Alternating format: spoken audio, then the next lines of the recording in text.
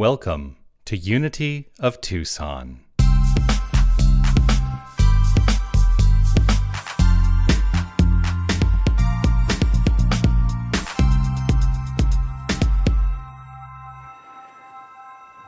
song today is really a song about the capacity that we have for finding ultimately common unity, which is the core of community.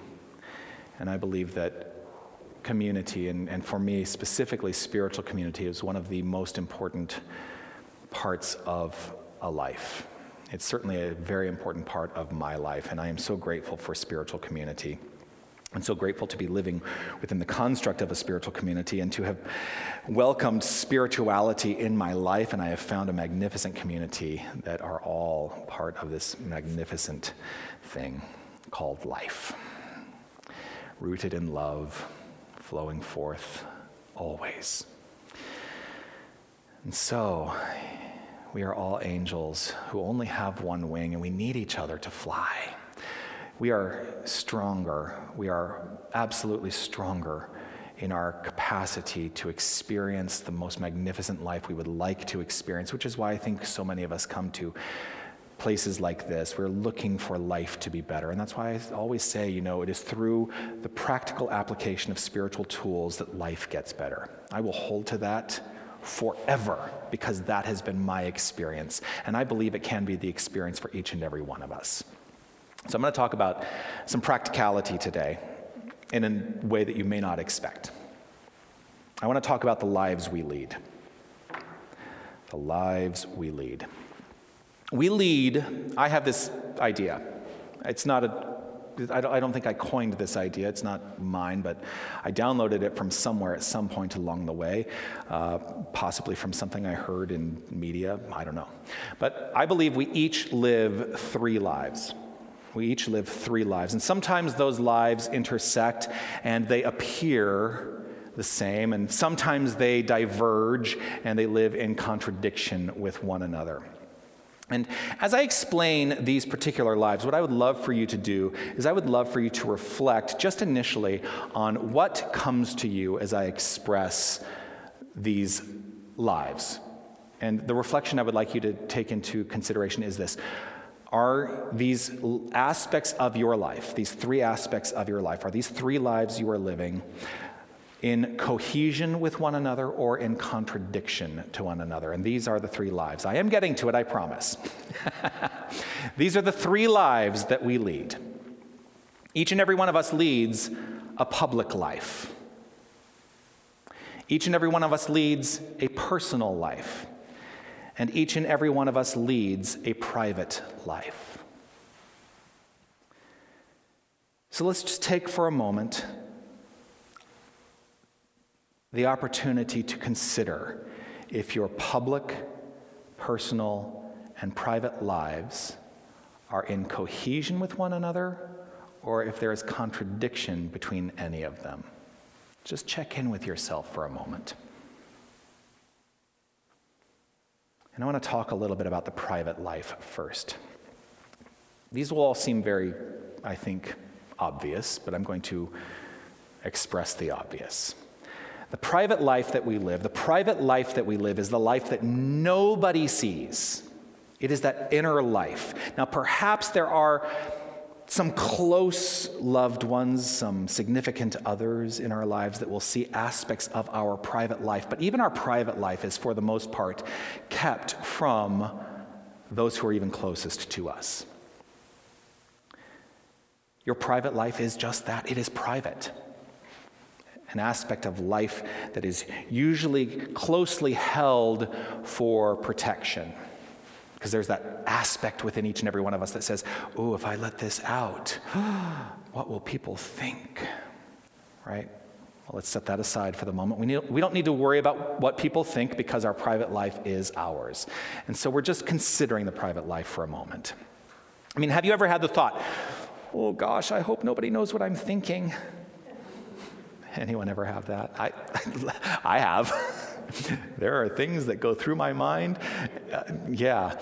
And I was going to say something snarky like, and as a minister, Those things that go through my mind sometimes that many people might think of as, oh, well, that's not very ministerial, is it? It's my private life. I get to keep it private. So that's the private life. The personal life that you live is a little more known. That really is what you share with your close confidants, your significant others, your friends, your family. It is an extension of that protective wall. Right? It is a place of greater comfort. We can express a little bit more in our personal life than we do in our private life. There's greater comfort in that. We don't hold it quite so close. We worry less about expressing our personal lives to that inner circle than we do our private life. We don't worry as much about what people think we are thinking. And then there is our public life. And you do not have to be a public figure to live a public life. We are each and every one of us living a public life in some respect. Every time you walk out your front door, you are living a public life. It is the life you put out there absent fear. That's your public life. So what I would love for each and every one of us to do is to just simply close our eyes for a moment, take in a breath. Just close your eyes and take in a breath. And for each of these aspects of living, I would like you to consider just one expression that each of these can contain, a part of your life that is private, just one idea that you can identify as a private life you live. One idea that is personal, and one idea that is public. And just check in to see what feelings come up for you in considering your private, your personal, and your public expression. What feelings come up for you? And now settle into this consideration. Are those feelings cohesive, or do they contradict one another? Allow yourself the opportunity for judgment-free awareness.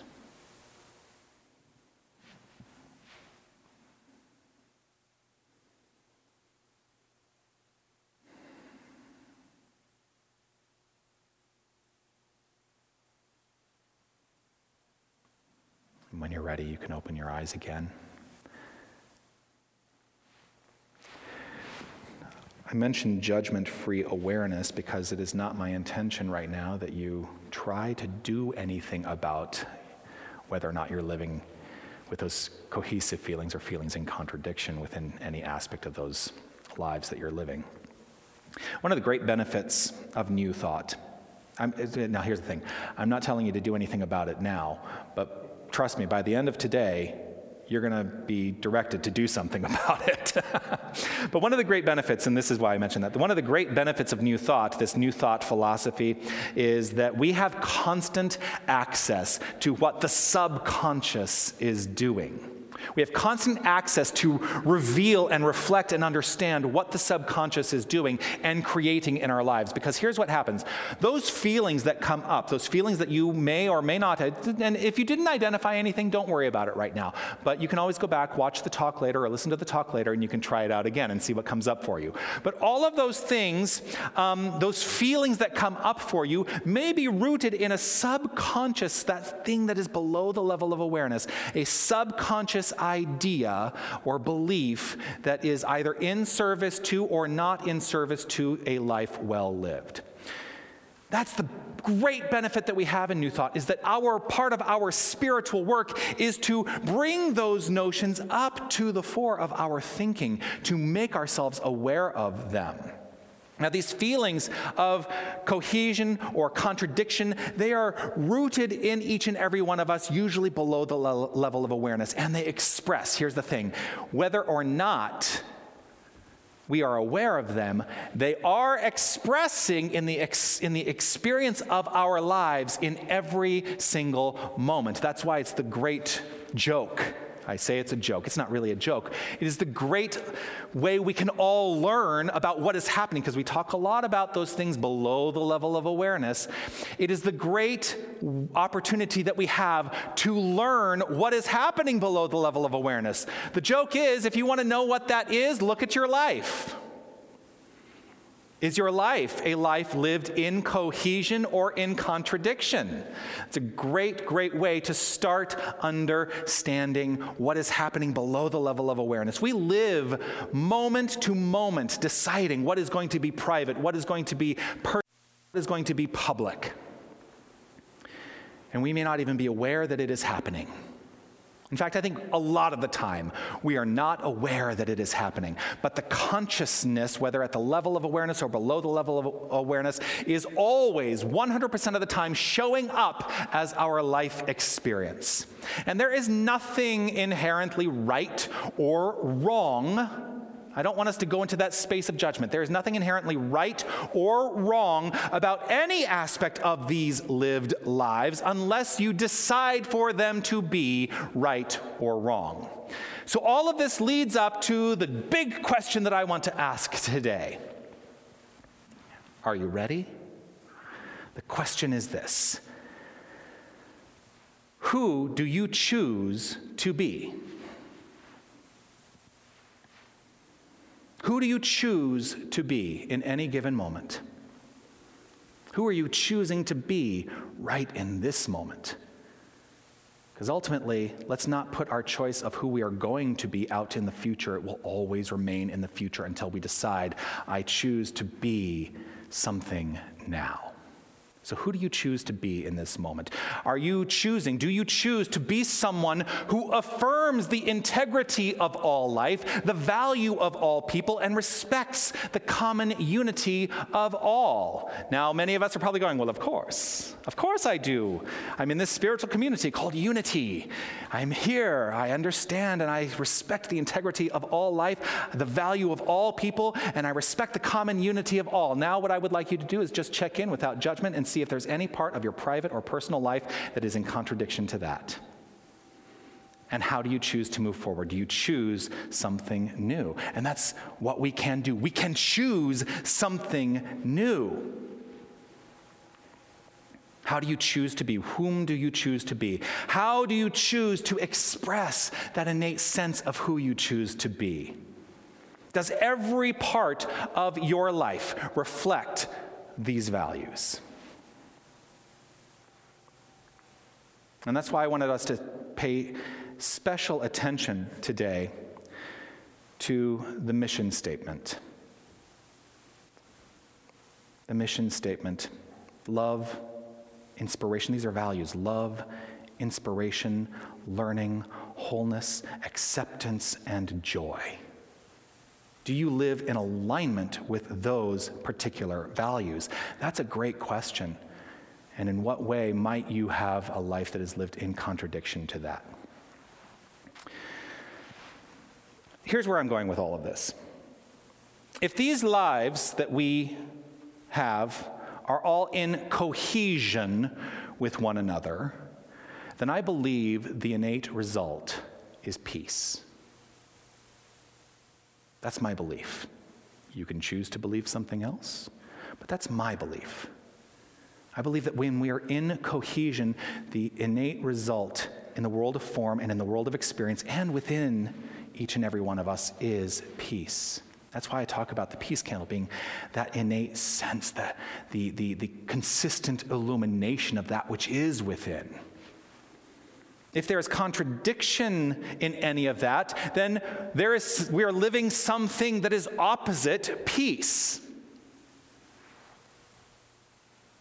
And it's funny thing is, I see a lot of that. I'm not going to go down the road of saying all the ways I see contradictions to peace. Doesn't matter.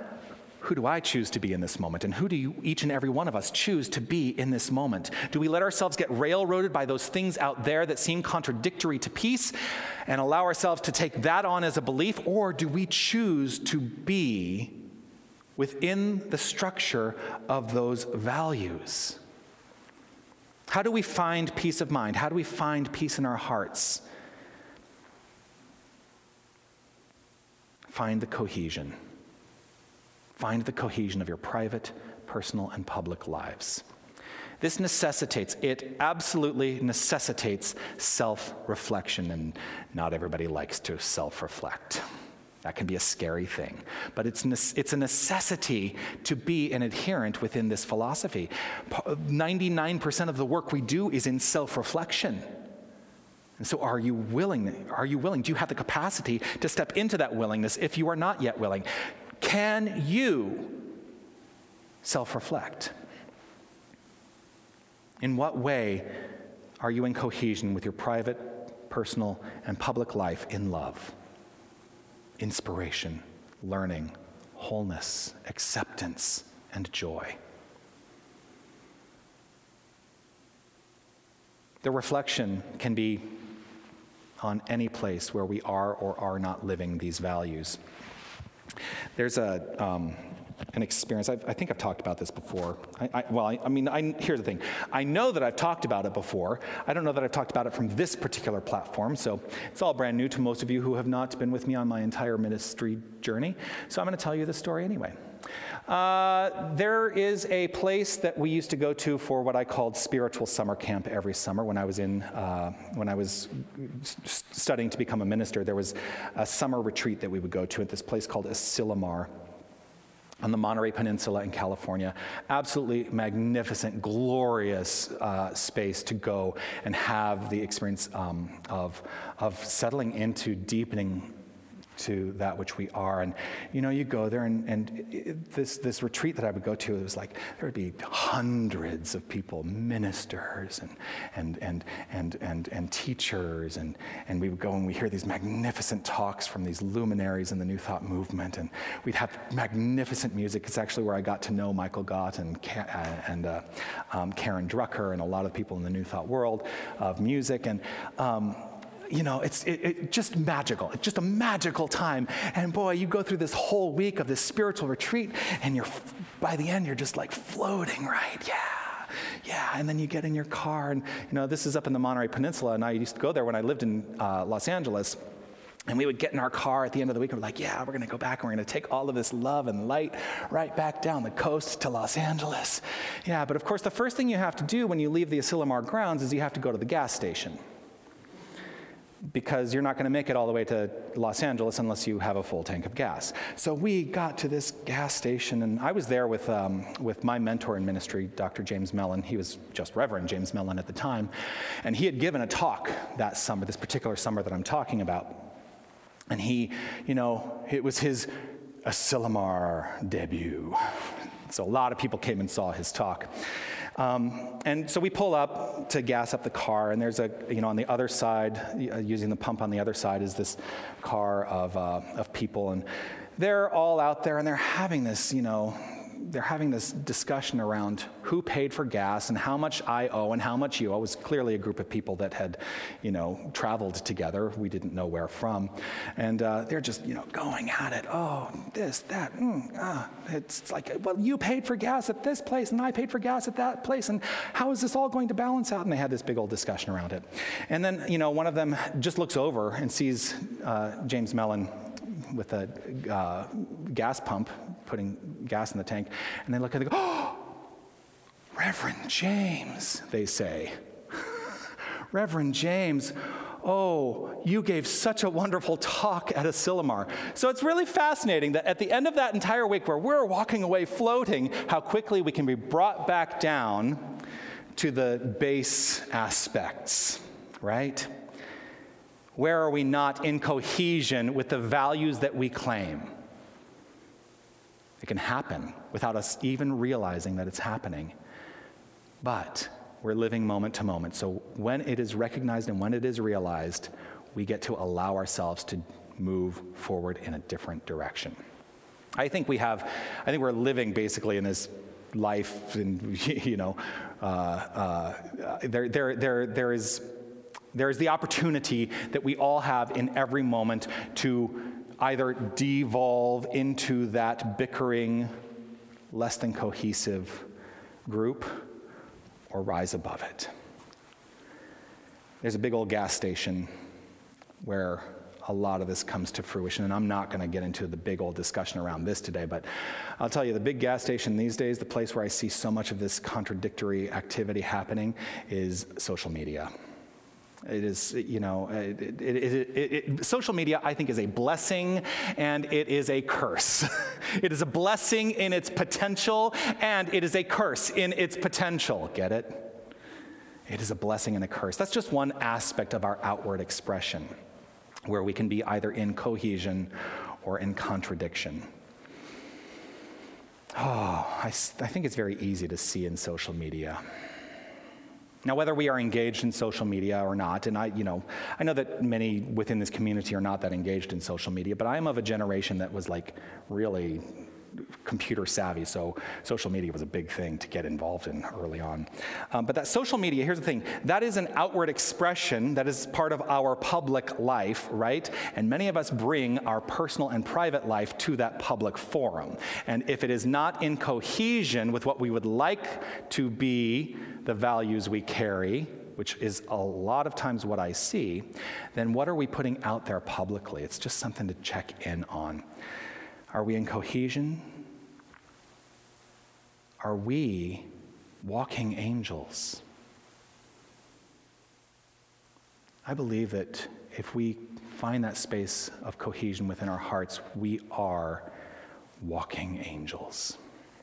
What is our innate drive? Are we radiating peace? We can be. We absolutely can be, if we have the willingness to release the contradictions and live in cohesion to activating those values within each and every one of us, to love, to inspire, to learn, to integrate, to accept, and do it all in joy. That's how we find peace. This is the second week of Advent, and the second week of Advent is typically all about peace. So who do you choose to be today? Now you may be wondering, weren't you going to talk about science fiction? Your talk title today was Warp Drive. Warp Drive. This is what warp drive means. It is that innate desire and drive within us to be walking angels, radiating peace. W-A-R-P.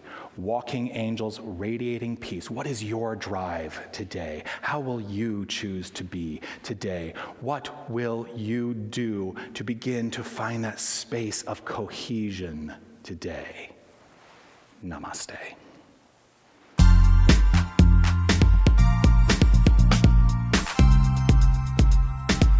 Hi, this is Reverend Jonathan Zenz, and I want to thank you for listening to the podcast of my Sunday message. Your financial support will ensure that we can continue to offer this as an option for inspiration. You can make your tax-deductible contribution in any amount on our website, unitytucson.com. Once again, thank you for listening. You are magnificent. Namaste.